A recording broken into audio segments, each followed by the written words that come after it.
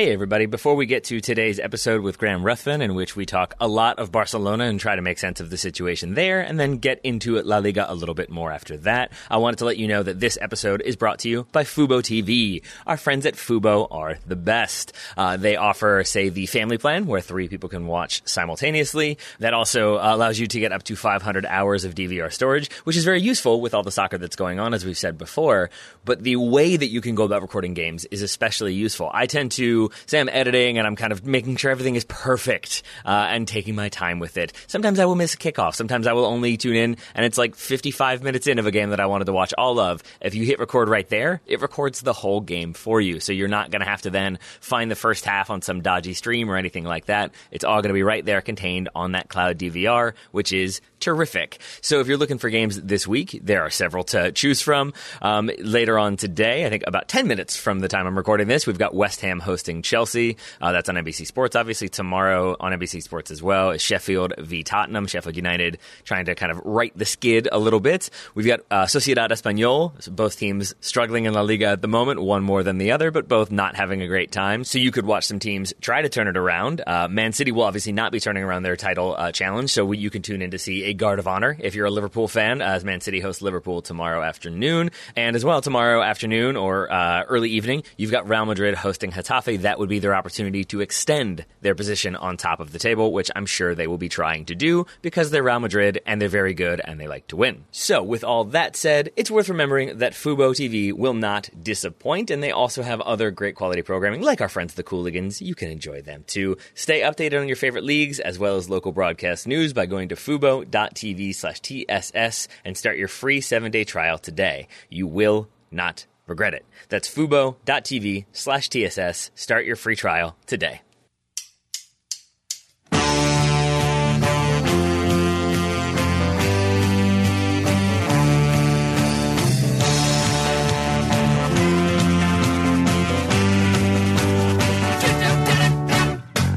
Everybody, and welcome to the Total Soccer Show. I'm Taylor Rockwell. No Daryl Grove with me today because instead I've got a man who's going to explain precisely what is wrong with Barcelona and provide specific details on exactly how they can win the treble next season. It's Graham Ruthven. Graham, that sound easily doable for you? Oh, absolutely, yeah. They should just hire me to do the job. I don't know why they bother with these qualified football coaches. Just get me. Are they hiring qualified football coaches? I didn't know that. All right, cool. Well, let's start with Barcelona because as the introduction sort of implied, we're going to go heavy on them, at least up front. We'll get to Madrid topping the table, Atletico Madrid's performances, Valencia struggling, relegation candidates, all that good stuff. But the situation at Barcelona is likely going to be the inspiration for several books a year or two from now. So I think we're justified in taking some time focusing on them. They drew with Atletico yesterday 2-2. That's their second draw in 4 days. There were some good moments in that game, as there were against Atleti. Then there were some very telling moments in a negative way. What were your thoughts watching that match? Did you think that Barcelona were going to kind of pull it out, they'd find a way through, that Messi would kind of elevate them again? Or did you see those sort of warning signs that maybe things weren't going to go smoothly?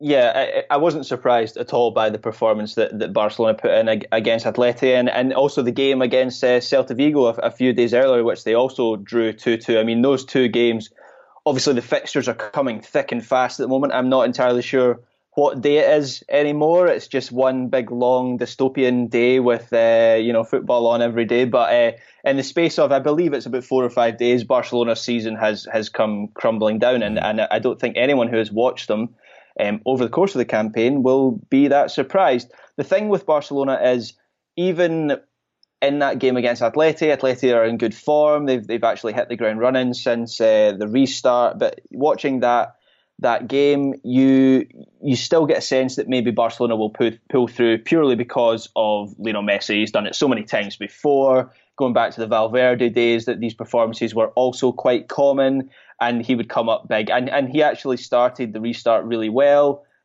Scored a few goals. He scored, it was an own goal. I'm just trying to remember. Yeah, so it was a corner that he took that was diverted in with Diego Costa, and then he scored from the penalty spot. So even last night, he's the only one really doing anything in the final third. Suarez had a poor game.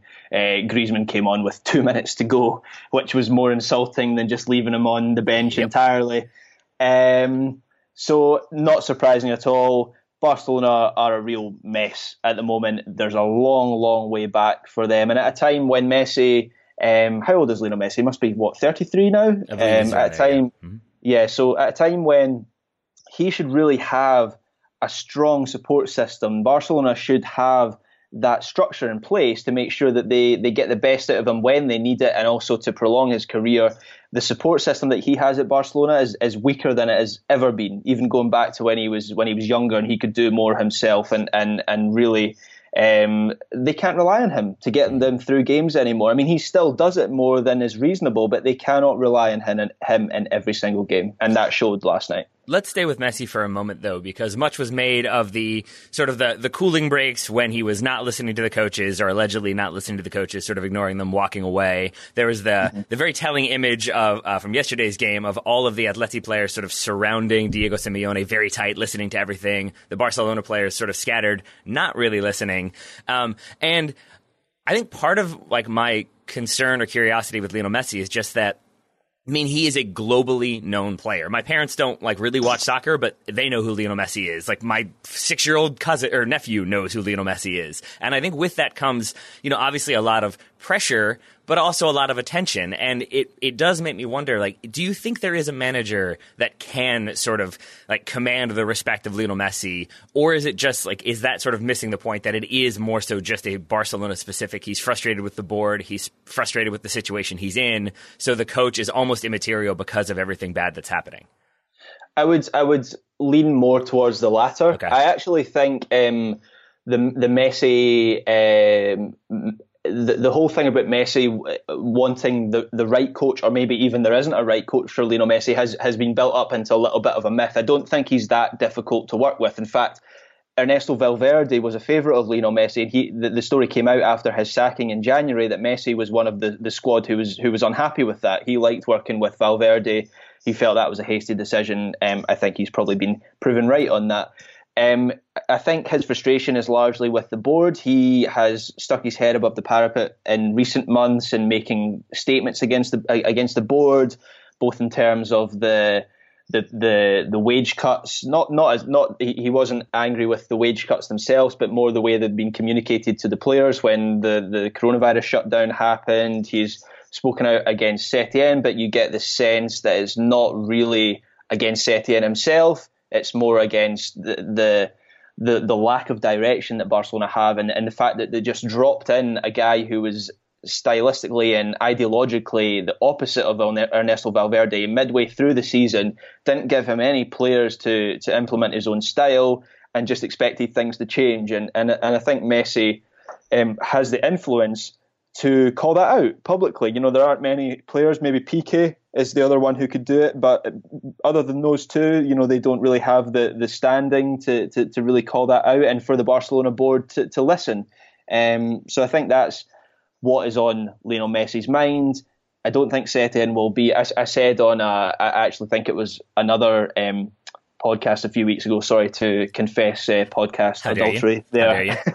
But I said before the restart, I said I don't think Setien will be at Barcelona for the start of next season, and I completely stand by that. I think he will be gone. I don't know who they will get in, but I'm willing to bet that the problems will not be fixed by that successor either. Barcelona's problems run really deep, and it's not until there's a political regime change at that club that I think they will start to truly fix things, or have a chance to fix things.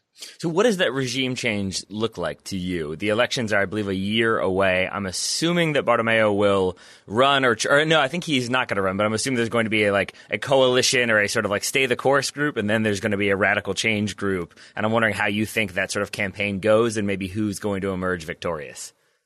Yeah, I mean, Bartomeu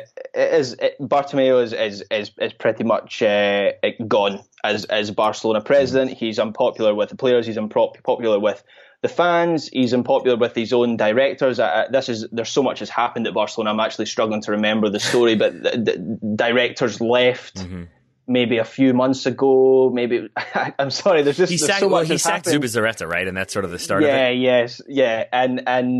And so really, the main candidate that everyone talks about is Victor Font, who is positioning himself as the the players, the legends candidate, the person who will bring Barcelona back to their roots, their identity. He's the one that Xavi Hernandez has publicly kind of coupled up with, and there is this suspicion that when he wins the election, if that happens, and it does look like that might happen, then that's when Xavi will come in as coach, because obviously Bartomeu went to Xavi in January. Xavi was Barcelona's first choice to replace Valverde in January, and Xavi, credit to him, because he would have been going into a complete mess, and it must have been difficult to turn down what he said is his dream job, and the job that everyone talks about as if he's destined for. I mean, I watched a documentary on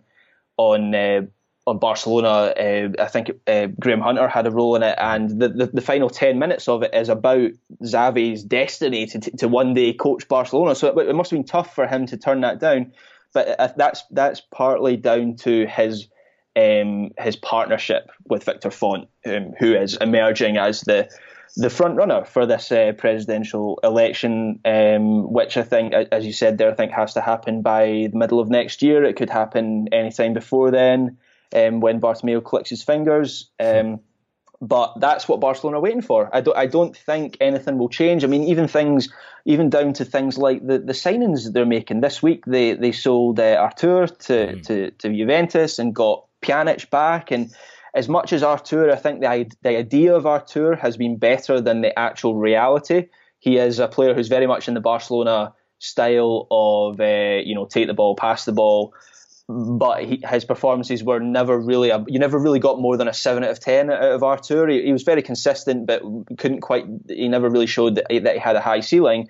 But he's 24 years old. This is an aging Barcelona side, and then they're bringing in a 30-year-old Miralem Pjanic, who, great player. I love Miralem Pjanic. I think he's been a great player throughout his career, but he's not going to have a long-term future at Barcelona. I don't know where he fits into this team, because he's not going to replace Busquets. He's probably not going to replace De Jong, and he's probably not going to replace Arturo Vidal, who's become a key figure just because of his energy. He's not that sort of player. So what is that transferred down to?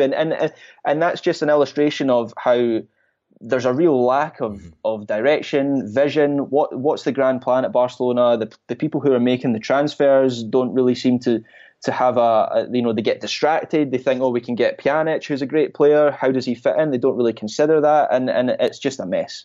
Yeah, and I want to stick with that one for a moment, because I think it certainly is a mess, and on the surface that move really doesn't make sense, because here's this young midfielder who you think could do the job. Pjanic is, as you said, a great midfielder, but now 30, not quite the youngster who's going to come in and revitalize the squad. I talked about player amortization.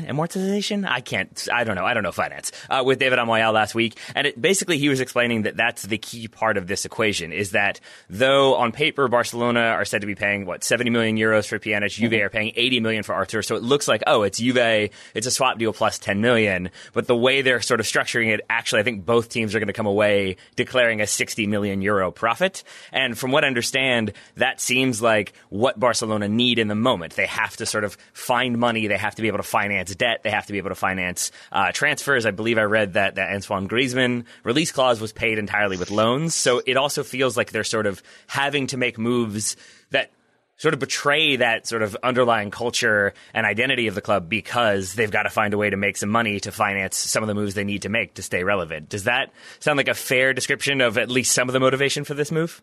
Yeah, absolutely. There is definitely a financial aspect to this, and Barcelona even before the coronavirus pandemic struck, I mean, they were in a pretty poor financial position. I mean, I think they have by a long way the highest wage to revenue ratio. I think I'm kind of plucking this a little bit off the top of my head, but I think is higher than 60%, which I think in football, if you're higher than 60%, that's a red flag. And so yeah, there is definitely I think the Paulinho deal going back to last summer was another one of those deals where Paulinho was actually quite a useful player for Barcelona, and they sold him for a big fee. Back to China, I think he went. But anyway, that was another one of these deals. It was purely about getting the right numbers in the book. But that brings me back to the original point of, but that Barcelona are in a mess right now. Both on and off the pitch. I mean, this is not how a club should be run at that level. I mean, Real Madrid have briefed a lot of journalists that they won't be making any moves this summer. Donny van de Beek was pretty much lined up to go there. It doesn't look like that's happening anymore. But they're not having to well, not yet anyway. We'll wait and see. But they're not having to shift the books around to get a player with a long-term future at the club out the door to bring in one that doesn't have a long-term future purely to secure the financial footing of the club. So other teams aren't having to do this, and Barcelona, from wages to transfers to style of play to management to boardroom figures to scandals. There was the Twitter scandal with Bartomeu as well earlier in the year. Mm-hmm. It's a mess of a club. I want the Twitter scandal. You mentioned earlier Messi putting his head above the parapet, sort of kind of taking some shots because he felt like he was like that was necessary because he was kind of coming under fire. And it does seem as though there is this sort of movement within Barcelona, specifically from Bartomeu, to kind of spread some information, to make the board look better, to make some of the players look worse. And like, I don't know if you can like actually answer this question, but I'm going to ask it anyway. Like, in your experience and your understanding, how strong is the, for lack of a better way of putting it, like the Barcelona propaganda machine? Because I read this article today that was sort of arguing that the problem with Barcelona, or one of the problems, is that Messi keeps asking for increases in his wages. He wants new contracts, he wants more money, and then that raises the ceiling on what they can pay, so then more players want more money, but then once they're making as much as Messi, then he wants more. And it felt to me like a logical idea, and simultaneously essentially blaming it all on Lionel Messi because he's like greedy. And that felt sort of at odds with what I've come to understand about Lionel Messi, and also like the fact that he paid out of pocket to keep people's wages going. So is there an element of Barcelona sort of going after their players to try to keep them in check and sort of alleviate some of the blame? I think there is definitely an element of what you mentioned there with the Messi thing. It isn't in Messi's character to be like that. What I would say is a player of his stature has quite literally a team of representatives around him. So I don't think it's literally him knocking on the door of Bartomeu asking, for more money. It's a team of suits with briefcases, knocking on the door. And Lionel Messi is run like a business pretty much. So, he'll have very little say in that. The Barcelona propaganda machine is very, very powerful. They have a strong hold over the Catalan media, as Real Madrid have a strong hold over the Madrid media as well. There was a good example of that. The first game back was a Seville derby. Of course it was, between Betis and Sevilla. And on the Friday, that was a Thursday night, and on the Friday morning, the front pages of the Catalan papers had literally no mention of that game, which obviously was the first game in 3 months. The whole world was tuning in to watch this game, and there was nothing. It was a story about Barcelona transfers, probably some line fed from Camp Nou to get them on the front page, and it's just a silly little example of how Barcelona control everything. And the other thing to say about these sports papers in Spain and Catalonia is, in the UK we don't really have them. I don't think they're really a thing in the US. I'm not really sure. Sports papers on their own, but in Spain in particular, they do have them in Italy as well, but in Spain in particular, they're treated with the same. They have the same standing as your daily newspapers, your full newspapers. So front pages matter. Lines fed to these papers matter. They make an impression, and Barcelona are masters at doing that. I think with the Messi situation,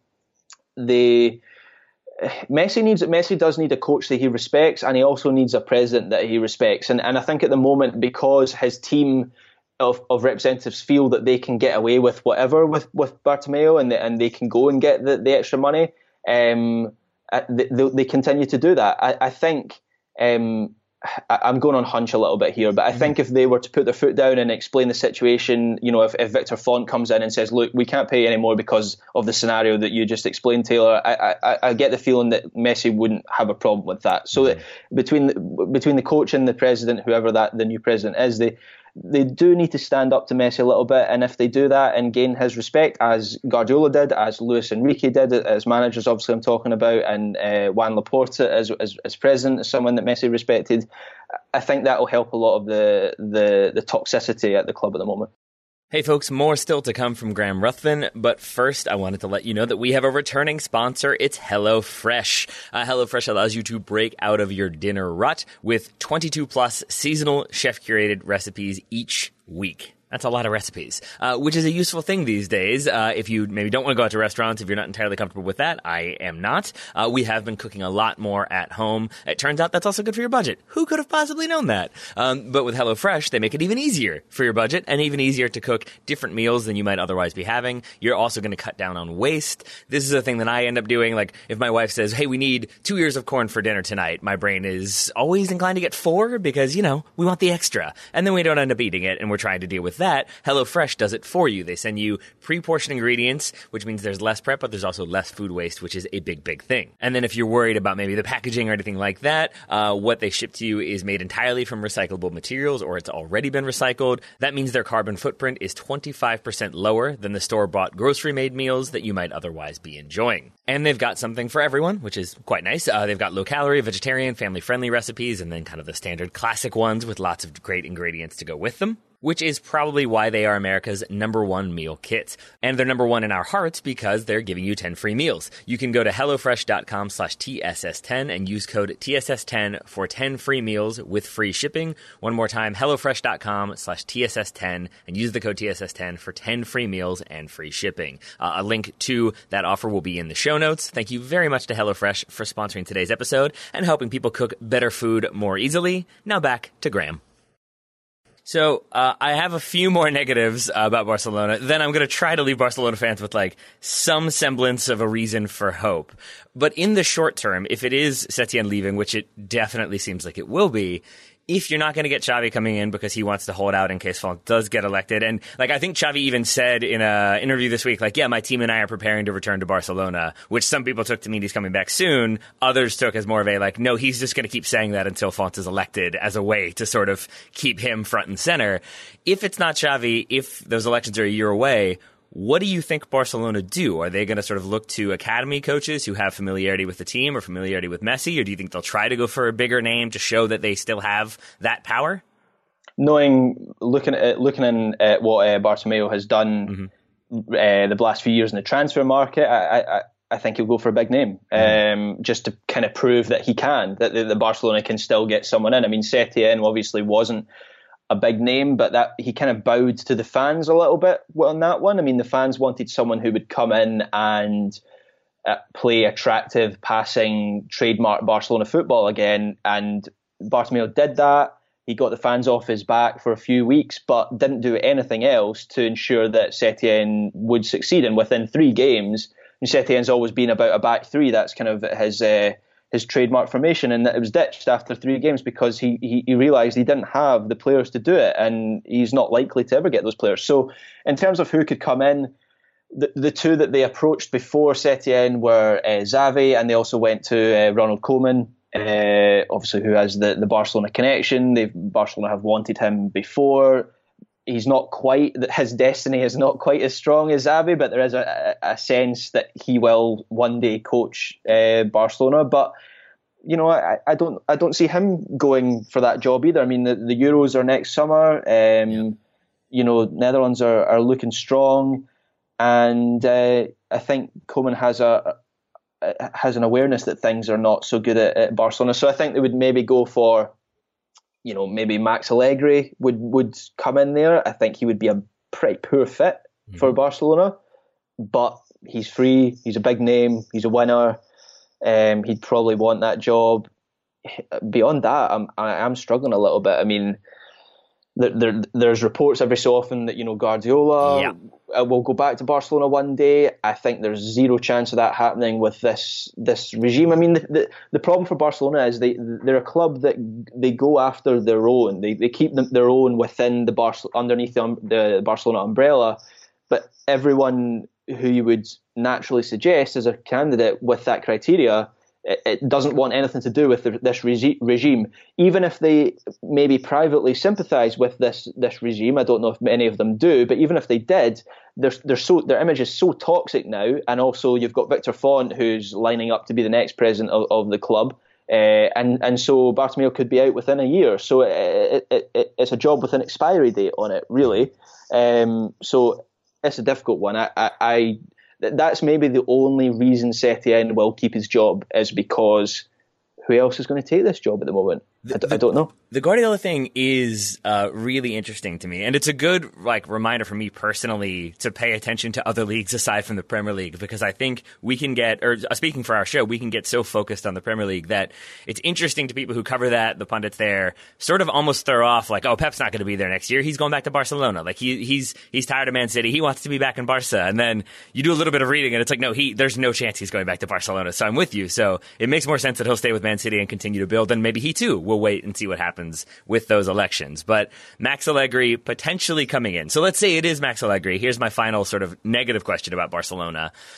What is their financial situation as you understand it? Are they going to be able to continue to just sort of throw money around? Because from what it sounds like, they need to make some sales. They will continue to do sort of things like what they've done with Artur to get some income coming in to be able to pay down some of their debt. But this is a team who, summer 2016, they spent 125 million euros. 2017, it's 375. 2018, 129. Last year, 273 million euros. They spend that money, and it hasn't really worked because of a variety of different approaches to the transfer market. What do you think this window looks like for them?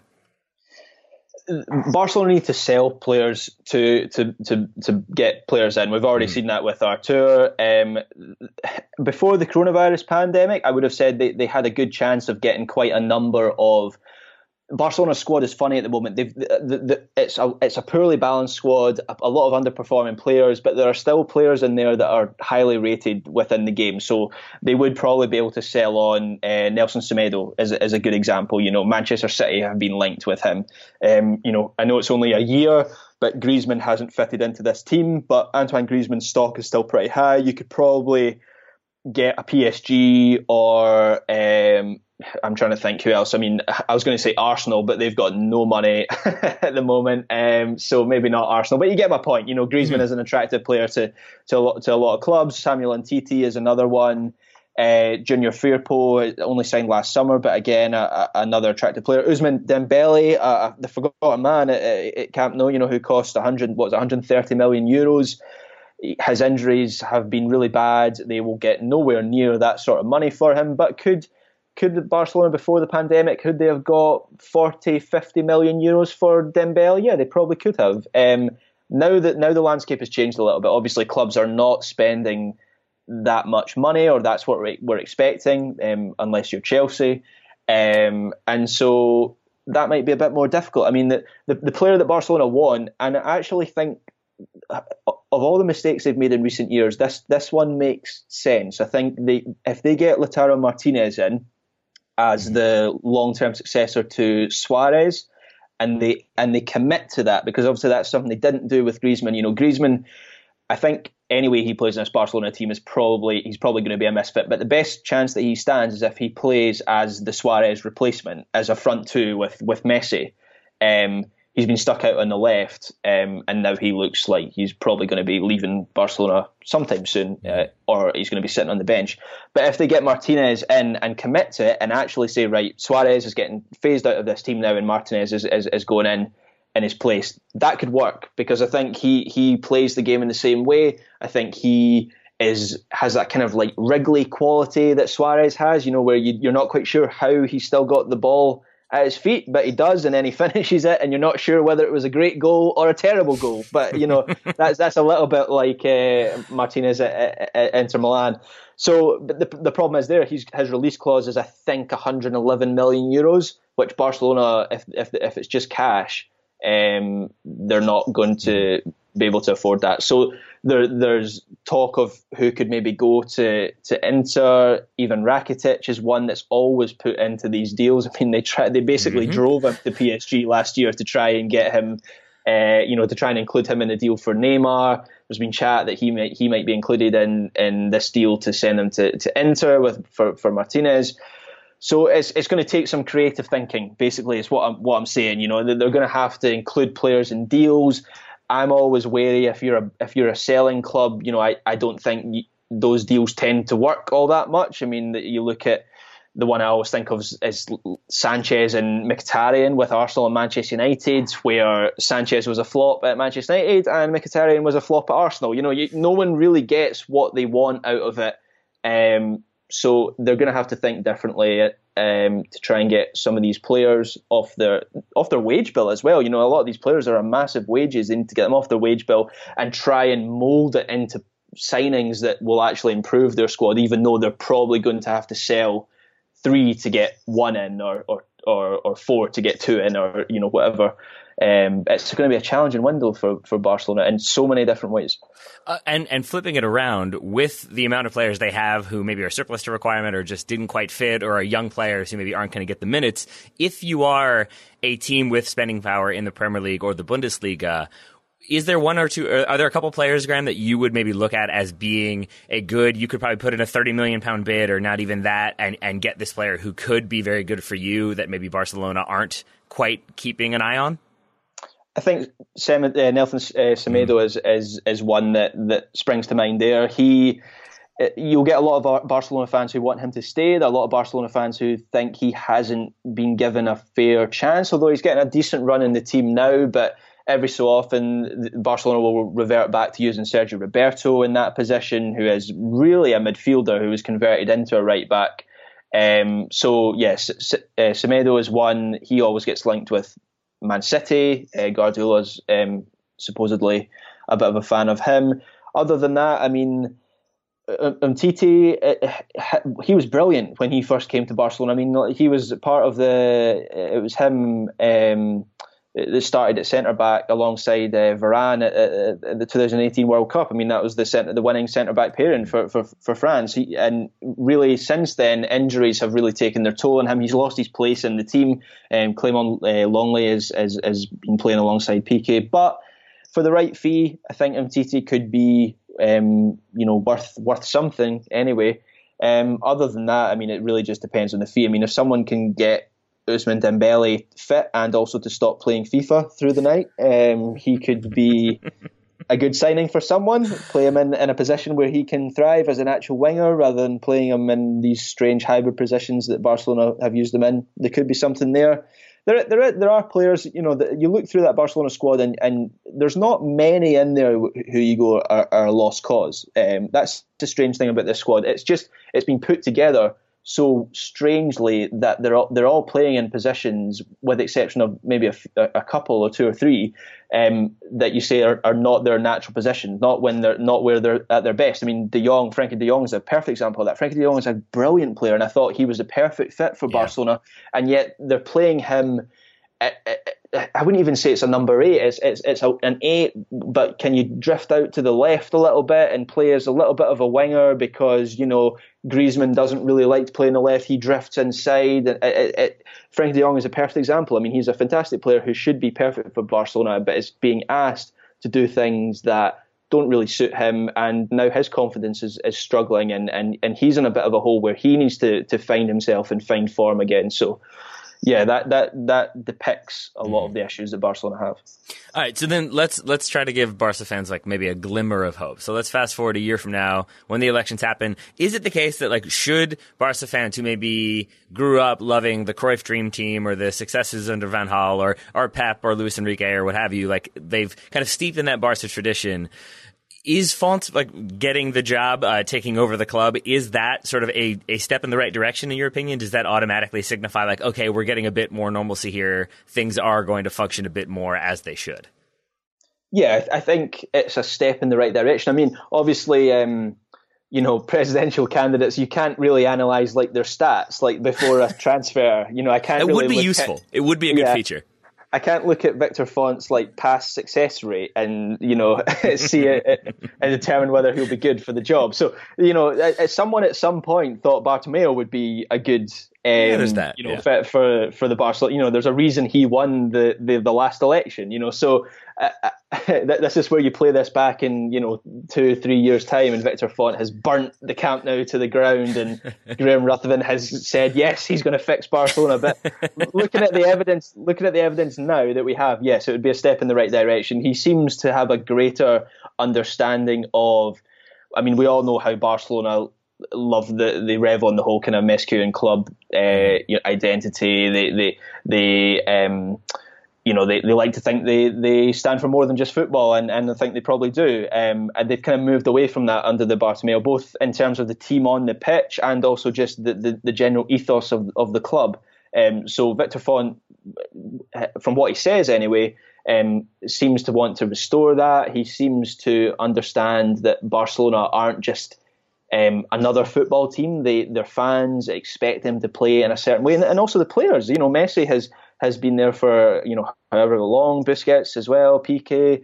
They've come through the academy playing a certain way with certain values and certain principles, and now those principles and values aren't really there anymore. So players expect it as well. So I think he has a good grasp of that. He has the right contacts. We've spoken about Xavi already. There's no guarantee Xavi will be a good coach. I mean, that's another thing. So a lot of people are assuming Xavi will come in and turn Barcelona into Champions League winners. We don't know that, but him going back to the club would certainly get Messi on side. Messi has spoken a number of times about how he thinks Xavi will be a great coach. Piqué as well. So that's one issue. You're not going to get dressing room revolts really under Xavi. So if that's a package, then that could be a step in the right direction. But yeah, Barcelona needs someone who understands the club a little bit better, and I think Font stands a good chance of doing that.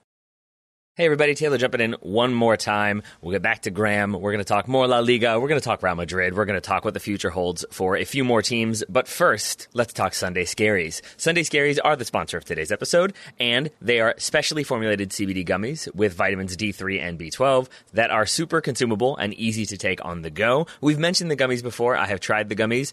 I can vouch for what Daryl said. They are really good if you have to do research, if you want to get into a good book. They kind of help me focus in, relax a little bit so I can kind of focus on the text. I don't do that thing where I've read 8 pages and then realize I haven't been paying attention to any of those 8 pages and then end up putting the book down. Instead, I kind of stick with it. Who'd have thunk that was a good idea when it comes to reading books? But then they also have lots of other products. I mentioned the bath bomb. Still fascinated by the bath bomb. They've got the YOLO energy shot that also has CBD. They've got the tincture, which makes me feel like I am both ingesting CBD and utilizing science, which is a fancy thing to do. And I think all of those offers, all of those opportunities to try different types of CBD in different formats is why Sunday Scaries has become a leading CBD brand for millennials, which is why Sunday Scaries CBD gummies and CBD oil won top accolades from Forbes, Men's Health, Allure, and Best Products last year. Well done, Sunday Scaries.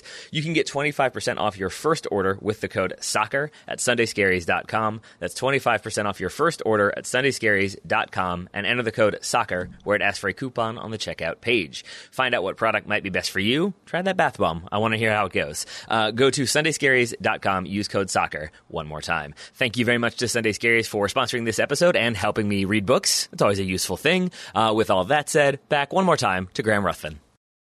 All right, so Font as president, Lautaro Martinez scoring goals, Messi smiling as he gets instructions from Xavi. That's what maybe Barca fans should be looking for as an ideal scenario for now. But it's worth noting there are other teams in La Liga. I said up front we're going to talk a lot about Barca, but we should talk about that team they played this week, Atletico Madrid, who you mentioned are in good form since the restart. Was that a good result for them, or were they also maybe looking to do a bit more than that 2-2 draw against the Barcelona team that haven't looked particularly cohesive? I think it was. They'll go home. They went home last night pretty happy, I think, with a 2-2 draw. I think it speaks volumes of how well Atleti have done since the restart, that they arrived at the Camp Nou almost as if it was a bit of a free hit, because they are comfortably in third position now. At the restart, it looked like a real struggle for them to finish in the top 4. I think they were maybe 6th or even 7th, maybe at some point before the virus struck. Now I think they've won. They've not been beaten. I think they've won 4 and drawn 2 since the start, including last night's game. So they're up in third now. They've leapfrogged Sevilla. So last night felt like a little bit of a free hit. They weren't. I don't think they would have been that gutted if they'd lost. which in the last 10 minutes, I think, I'm trying to think back to who, because obviously there's 5 subs now. That's a nightmare for match reporters. I'm trying to think. Yeah, it's not great. I'm trying to think who. So Lamar came on and Vitolo. It was Vitolo in the last 10 minutes, which was an indication of it. Then scores at 2-2. Simeone kind of going for it a little bit in the last 10 minutes at the Camp Nou. I think if there'd been more on that game, they maybe wouldn't have done that. But Atletico Madrid, they definitely have turned a bit of a corner, and there's one player who has sparked this more than anyone else, and that's Marcos Llorente, which I did not expect to be seeing at any point this season. He's been converted into essentially an attacker. I mean, he's not even playing as a number 10 or an attacking midfielder, which wouldn't have been that bizarre, but he's playing as an attacker. And I'm going to use a Premier League example here because maybe some of your listeners are maybe a bit more familiar with the Premier League, but it's similar to Bruno Fernandes at Manchester United. It's not just the fact that Bruno Fernandes is a good player, it's that just everything around him all of a sudden has kind of clicked into place a little bit. There's a better balance. Everyone is playing a little bit better and looks a little bit more comfortable. And it's similar with Llorente at Atletico Madrid. He showed it in the game against Liverpool, obviously, where he scored twice to knock them out of the Champions League. And I think that kind of was an awakening for Simeone, who said, hold on, maybe this guy isn't a holding midfielder as he's been playing his whole career. Maybe his qualities are actually better suited further up the pitch. And that's been a revelation for Atletico Madrid. I really mean that. It's been a revelation. It's saved their season. It's turned their season around. Diego Costa looks better up there with Llorente helping him. João Felix is contributing a little bit more. Koke is playing better. The fullbacks, Lodi and Trippier, have got a bit more of an outlet. It's just changed everything. So, yeah, I bet Simeone wishes he'd started the season playing Marcos Llorente as an attacker, because it has changed the landscape a bit for them. And has that come at the expense of anyone in particular? Has there been somebody who's sort of been jettisoned to the sidelines so that Llorente can do good things? Yeah, I mean, Alvaro Morata has kind of become a secondary figure at Atletico Madrid. Obviously, his move was only made permanent in January, so he's probably cursing his luck a little bit that this has happened. I don't think you should be too downbeat, because even though Costa is playing better now, I'd be surprised if he starts next season as the first choice striker. I think Simeone will probably phase him out of the team. He's struggling with playing kind of 2 games in a week, which is a bit of a problem at the moment, obviously, when they're playing 3-4 games in a week, it seems like. The problem for Morata is that Edison Cavani is now a free agent, and Atleti have been batting their eyelashes at Edison Cavani for 6 months solid. So Costa might not be the problem for Morata next season, but Cavani might be the problem for him. I actually wrote down the way you described Alvaro Morata, like 3 different things could be his like unfortunate nickname, and I wrote down Alvaro cursing his luck Morata, then crossed that down and wrote Alvaro hoping Diego Costa continues to age Morata, and now it's Alvaro Edson Cavani signed somewhere else Morata. Does that sound about right? Yeah, that is pretty much it. Yeah, perfect. I think the reason why I've focused so much on Barcelona in this is because there's a lot going on there. But it's also at this point they've played a game more than Real Madrid, who are already a point ahead. It feels like Madrid will not drop enough points, if any points. They've got 5 straight wins that is going to kind of make it a title race again. It seems like we sort of have our 3 teams that are likely to go down in Mallorca, Leganes, and Espanyol. So instead of sort of talking about like who's going to finish where and what else is going to happen, I think with Atleti, my question for you is similar to my question from Barcelona of like, what does this summer then look like for them? Do you think they're going to reinforce, and will they splash cash the way they have a couple times? Or again, do you think because of the pandemic, it's going to be tightening the belt, sort of seeing what we have, maybe bring in somebody if the value is there, but otherwise Atleti will kind of stay as they are? Yeah, it's a good question. There's not been as much of Atleti as the two other big clubs in Spain. I personally would be surprised if they spend big this summer, just because they went so big last summer with João Felix. What was he, 130, 140? Was it a little bit less than that? It was over 100 million euros. Yeah, it was a lot of money, more money than I have. But So, and I, again, I don't have the numbers to hand, but off the top of my head, their financial situation is a little bit troubling as well. I mean, they were one of the first clubs with Barcelona to impose a wage cut on their whole first team squad, which was a little bit of a warning sign. I don't really know. I mean, there are some players at Atleti they could sell. Thomas Lemar is maybe the at the top of that list. I mean, Lemar was their record signing 2 summers ago. He was quite a coup for them at the time. A lot of interest in the Premier League. Arsenal and Liverpool most notably wanted him. He went to Atletico Madrid, and it just hasn't worked for him. He's played a little bit better recently, but in terms of the difference maker that Atleti thought he was going to be, he's nowhere close. So I think there's a chance he could move on this summer. Atleti are quite good at.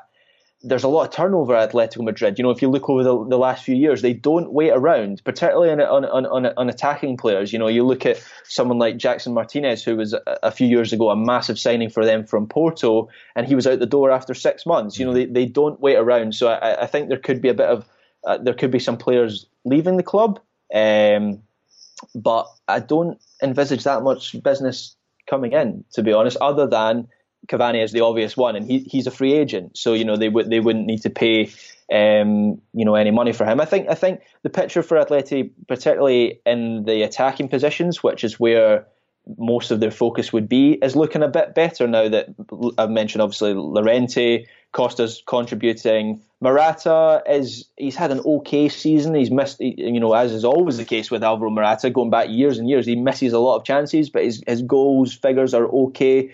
Yannick Carrasco coming back in January. I mean, no one anticipated him, 1, coming back to Atletico Madrid, and 2, becoming a first team key figure in the last few weeks. I mean, he looked great last night against Barcelona. He was arguably the best player on the pitch for either team. So he's improved the picture as well a little bit. So I wouldn't count on a big transfer window for them.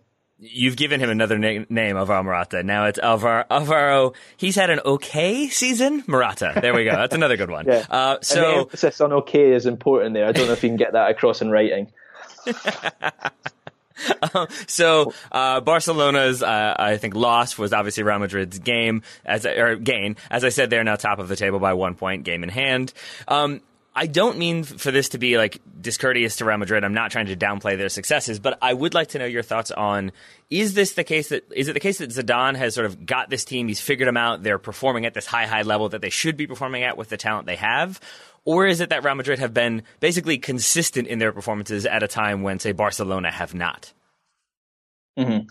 I think it's a bit of both, to be honest, which I know is a bit of a cop-out answer. But since the restart, they have undoubtedly improved. They look much more coherent as a team. There was a game in particular against Valencia, and to narrow it down even further, the second half against Valencia, where watching that second half, it all became clear. And I know that sounds overly melodramatic. A bit of hyperbole there, but it was like, this is it. This is the team Zidane wants. Lots of hard running, lots of movement. You had Asensio, Hazard, Benzema, Modric, all running from midfield, creating different angles and options and lots of interplay, but all done at pace, all very fast, all very interlocking. And at that moment, I went, this is it. This is the team Zidane wants. And I think that they've maybe not replicated that since at the same level, but there's been hints of it in the game against Mallorca.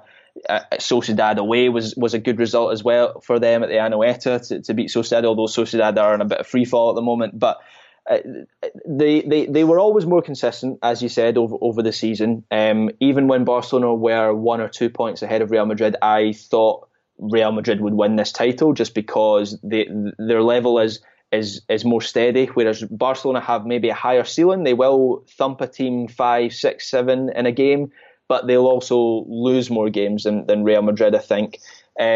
So Zidane, I think, deserves a lot of credit for what he's done at Real Madrid. I think he's still underrated as a coach. People think it's very easy to go into a club like Real Madrid and win. It is not. Lopetegui will tell you that. Santi Solari will tell you that. Rafa Benitez will tell you that. All good coaches in their own right, with maybe the exception of Solari, but his hair is good, so we'll let him off. He's slowly but surely turned Real Madrid around. You know, they're more solid. Their defence at the moment is astonishing. I think it's the best defence they've had, or the fewest number of goals they've conceded at this stage of a season for 32 years, which is insane. I think along with Liverpool, they have the best defensive record in the big five leagues in Europe.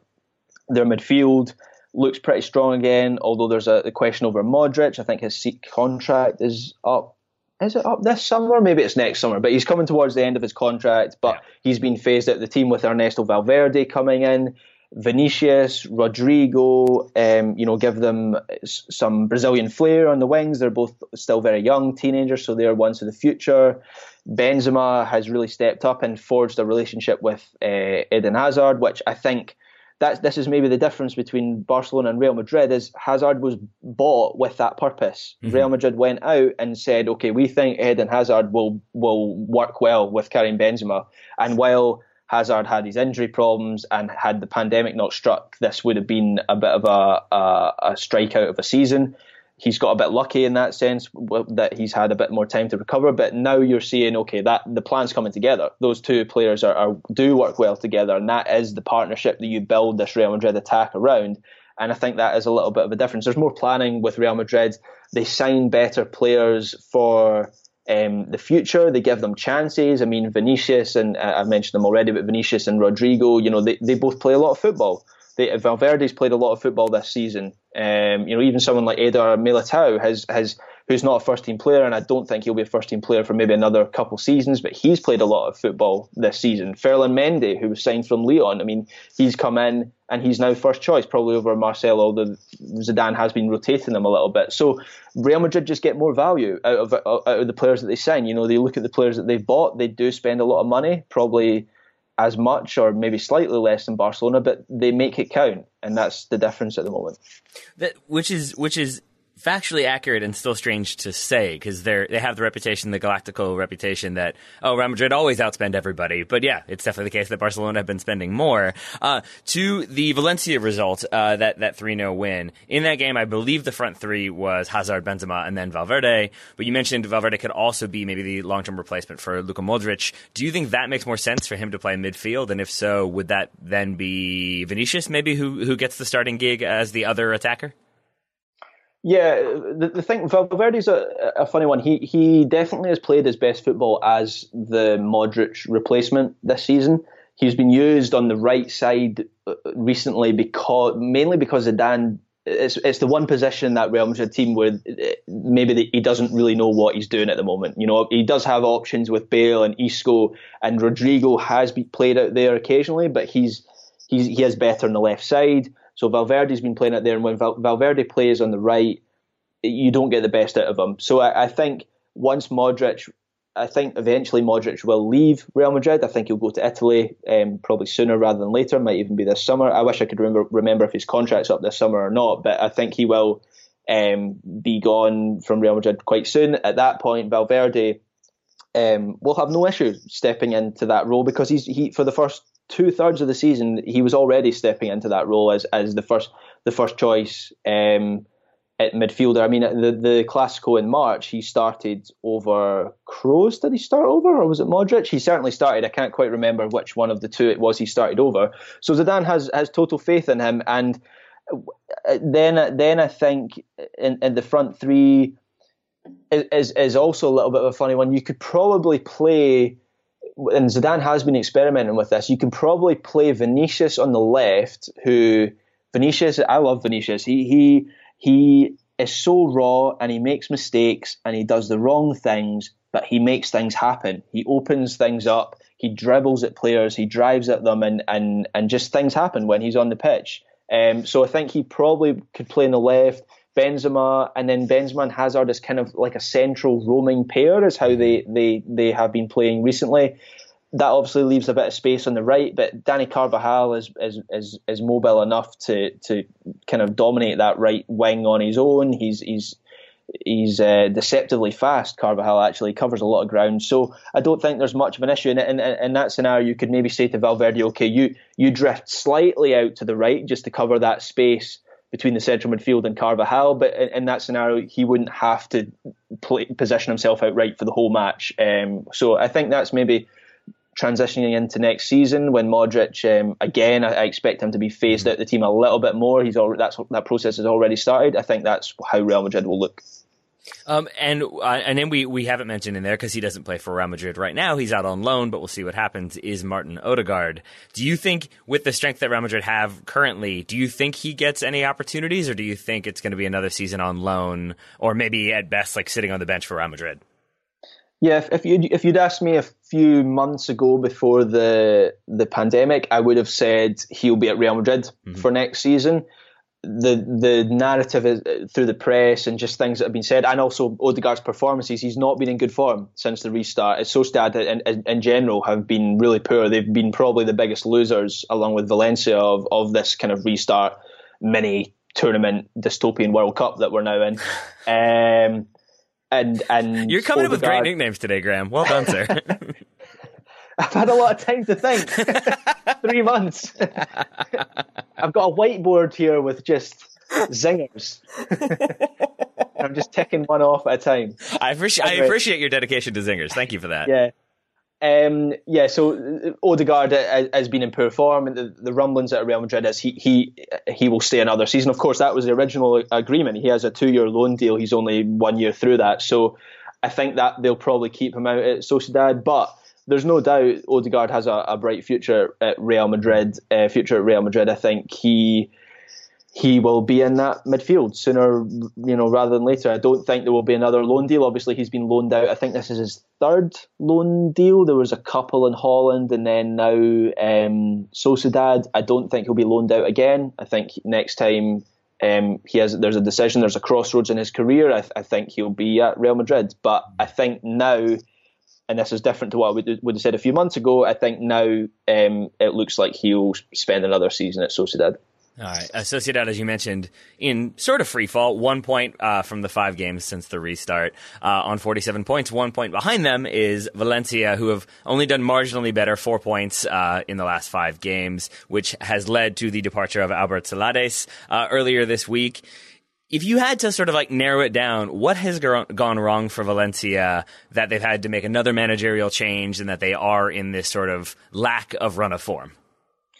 Yeah, looking at the results, I mean, the one thing that stands out is they're really struggling for goals. I mean, in the last 4 games that they played, they've drawn a blank in 3 of them, which obviously suggests something is not going right, because Valencia's attack is actually pretty damn good. Rodrigo is a striker who basically everyone in Spain has tried to sign at one point or another. Talking about the big 3, that is, not Mario Gomez. Sorry, that's a completely different striker. Maxi Gomez. Cost a bit of money last summer. Yeah. As a good striker. Even players like Ferran Torres. I mean, Ferran Torres is got to be one of Spain's brightest young players, if not their brightest young player. So, and then Carlos Soler, Dani Parejo, of course, who's a stalwart of that team, probably one of the best number 10s in.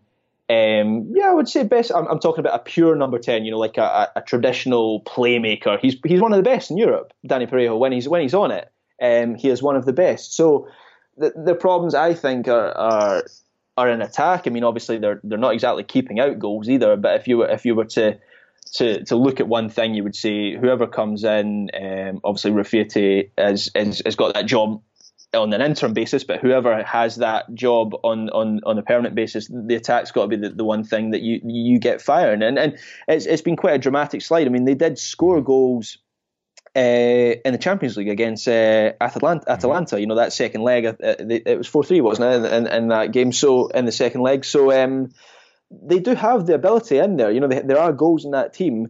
The other thing about Valencia is it's a little bit similar to Barcelona in the way that the culture and the boardroom politics and just the general environment at the Mestalla at the moment is not a healthy one. It's not one that produces good football teams. It's not one that gives managers a chance to forge a team in their own image. I mean, let's not forget last season at this time, obviously minus the pandemic last year, the good old days as they're now known. Marcelino had just won the Copa del Rey at Valencia and had led them while the first half of the season was poor. They'd gone on a great run in the second half of the season and had finished in the Champions League places. So, how did they go from that when Marcelino was sacked before the start of this season, and now they're in a mess? I mean, now they're down, 8th or 9th place that they're in. They're in a big mess. I mean, it comes from the ownership. Obviously Peter Lim has put some money in there, but Valencia their club since really going way back. I mean, the Rafa Benitez days, which is obviously a long time ago, but since then they've just been a hot mess of a club, and I don't know that next season will look much better for them, to be honest. I mean, it really depends if they can get a manager and who can handle it. Marcelino could handle it to a certain extent, but what manager is going to take that job? And at the moment, it's quite similar to Barcelona in a way. This is final question. This is potentially a silly question, but one that I'm genuinely interested in your thoughts on.